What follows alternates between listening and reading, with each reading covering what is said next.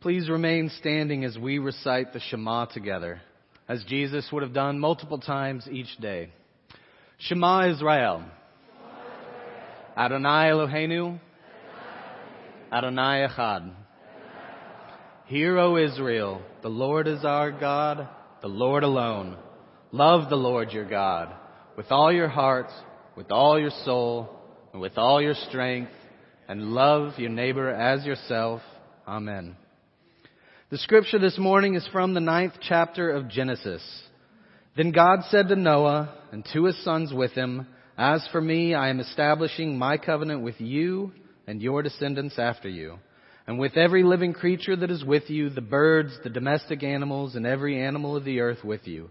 As many as came out of the ark, I establish my covenant with you, that never again shall all flesh be cut off by the waters of a flood. And never again shall there be a flood to destroy the earth. God said, This is the sign of the covenant that I make between me and you and every living creature that is with you, for all future generations. I have set my bow in the clouds, and it shall be a sign of the covenant between me and the earth. When I bring clouds over the earth and the bow is seen in the clouds, I will remember my covenant that is between me and you and every living creature of all flesh. And the waters shall never again become a flood to destroy all flesh. When the bow is in the clouds, I will see it and remember the everlasting covenant between God and every living creature of all flesh that is on the earth. God said to Noah, This is the sign of the covenant I have established between me and all flesh that is on the earth. The story of God told for the people of God. Thanks be to God. You may be seated. When the story of Noah was compiled, the people of Israel were in the midst of the Babylonian exile. The Babylonian people around them had stories of creation, stories of sin, and stories of towers and fathers of the nation that sound eerily similar to the stories that we find within our own Bible.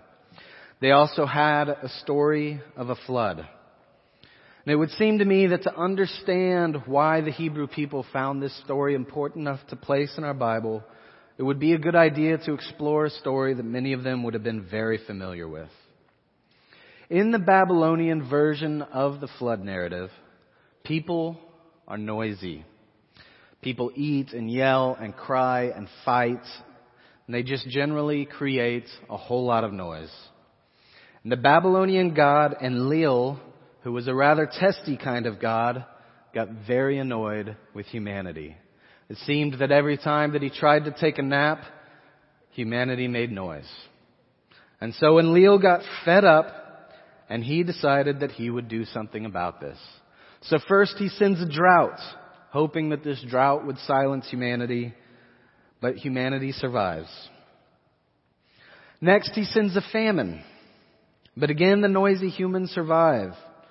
He finally tries a plague, but the humans persist in making their noise and maybe even seem to get louder. And so Enlil is infuriated. And finally he decides to send a flood in order to silence humanity. He warns the other gods not to tell the humans, because surely one of them has been betraying him and telling the humans how to survive each of these disasters. His suspicions prove to be correct, because another god, Ea, the god of mischief, has been telling the humans what to do and how to get out of the mess. And so Ea does this again. Ea comes down to earth and finds his favorite human being, and he tells this human being that Enlil is going to send a flood, that this human needs to build a boat, he needs to take his wife and his kids, and he needs to take a number of animals and put them on this boat, and that this way they might survive and flourish after this flood. Enlil sends the flood, and this one man and his family and his animals survive. When Enlil notices that humanity has survived yet again he is enraged. He does find out that Ea is the one that's been helping humanity. But Ea does explain to Enlil that this doesn't make any sense. It is unjust to try to kill all of humanity. And what's more, if we kill humanity, that leaves us in a bad place as well, because it is humanity's sacrifices that keep us fed, keep us entertained. So it wouldn't be a very good thing if we killed them. So the council of all the Babylonian gods gathered together, and they decided that they would never again try to kill all of humanity, but they would control the population, control the noise, because they didn't want it to get it loud all over again. So here are a few of the easy conclusions that we can come up with about the gods of the Babylonians. They are petty. They are manipulative. They are short-sighted. They are self-aggrandizing. They're not very smart. And they are self-centered. But now that we know this Babylonian story of the flood, perhaps we can see what makes our God and our story a little bit different. Our story, for instance, begins with God not being angry about noise, but being troubled over the state with which humanity has found themselves. From the beginning of Genesis, there's been this constant rejection on the part of God's creation, moving away from God, and we steadily move away. In the original Hebrew in this story, God is said to be grieving within His heart over where humanity is. In our story, this causes God to decide that the best way to end the violence on the earth is unfortunately to commit a supreme act of violence and to kill humanity. He does, however, notice one righteous man, who's Noah. He instructs Noah to build a boat. Noah is to take his sons, his wife, and the wives of his 3 sons, take them aboard the boat with a number of animals, and wait out the deluge. And so Noah, his 3 sons, his wife, and the wives of his 3 sons enter the ark, and the rains begin. And with the rains comes destruction. The storm rages for 40 days, and for 150 days the waters flooded the earth. These lengths of time convey to the Hebrew listener that this was a long time, that it seemed like these storms would never cease, that it seemed that it would be unending, that these people were trapped in a boat in the midst of a chaotic abyss. But there is in our story a turning point. In verse 1 of chapter 8, it says that God remembered Noah. Old Testament scholar Walter Brueggemann explains that this turn is not only made in the events of the story, but within God Himself. God had previously set out to destroy His creation, but in this remembering of Noah, God has turned toward us in a new way. It is in the remembering of Noah, the remembering of God, and only that which gives hope and makes new life possible, says Brueggemann. Where the flood would have wiped out the memory of anything that came before it, this God is not going to allow that memory to fade. This God will not be governed by any natural disaster, whether or not He may have been the cause of it. This God is not driven by His own anger or His own pettiness. But this God will remember us in our times of chaos and uncertainty. So the waters finally subside. And Noah and his 3 sons and his wife and his sons' 3 wives emerge from the ark. In our narrative, this phrase, Noah and his 3 sons and his wife and his sons' 3 wives, is used 3 times. These 8 people are listed repetitively. And the author is trying to tell us something through this. In Hebrew, every number has a deeper meaning, like these numbers 40 and 150 mean unending time or a long time or something that seems to drag on forever. The number 8 had a meaning as well. The number 8 represented hope, it represented rebirth, and it represented new beginnings. By calling our attention to these 8 people, these 8 people, these 8 people, over and over again, the author of our narrative is showing us that in this story, this God is about hope. This God is about remembrance, compassion, forgiveness, and rebirth. New beginnings. This God is not like the Babylonian gods. At the end of chapter 8 of Genesis, it says that God, again in His heart, says to Himself, even though humanity will continue to walk their own path away from me, I have decided not to do this again.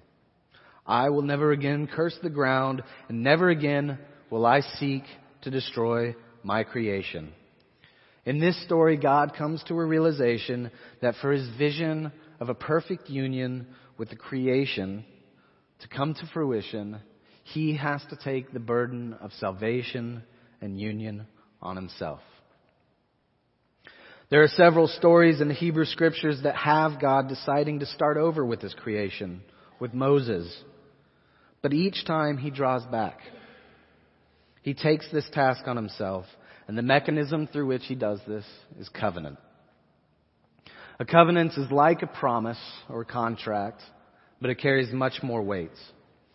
First, the covenant is unending. There is no term limit. There's no expiration date on a covenant. When a covenant is entered, it is not left. A covenant, secondly, is unconditional.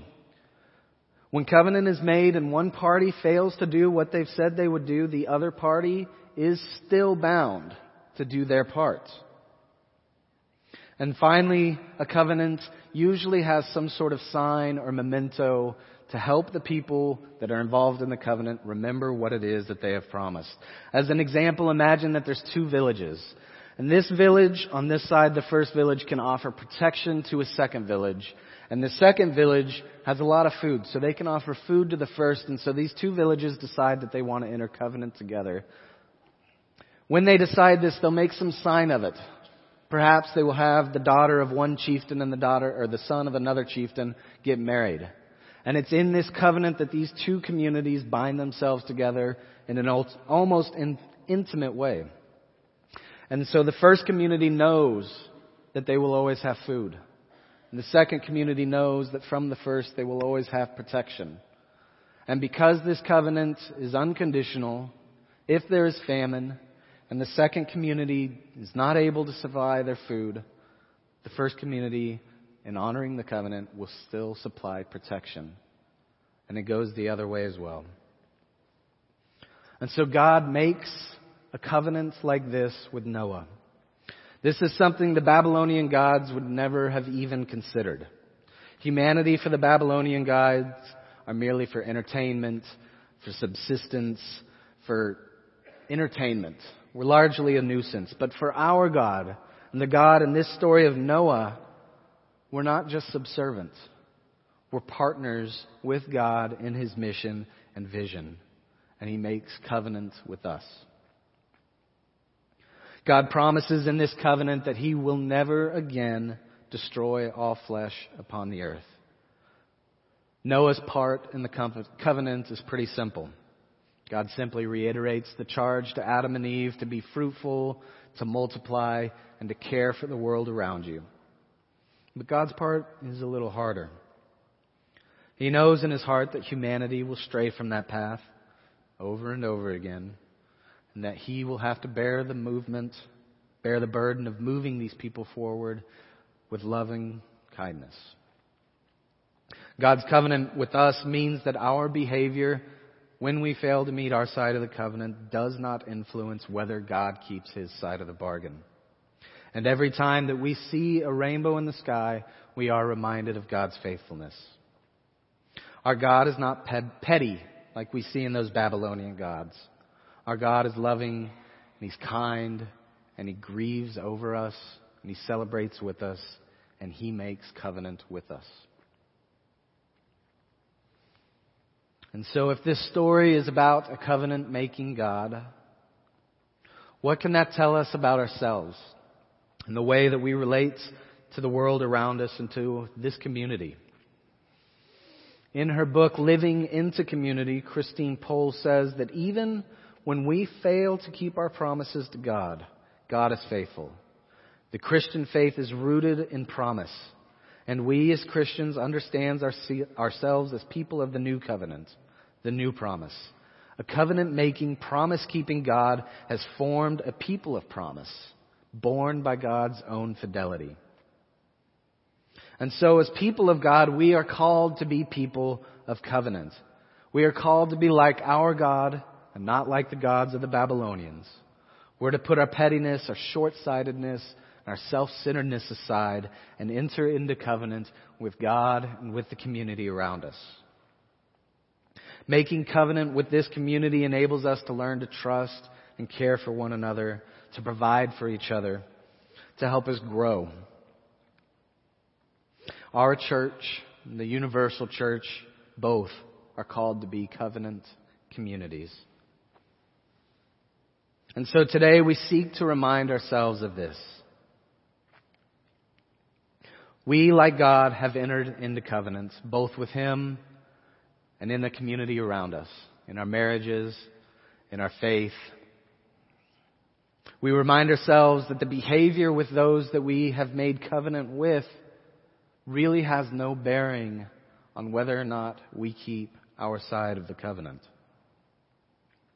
We remind ourselves that it is through this kind of covenant relationship that God has given us our lives and God has sustained us.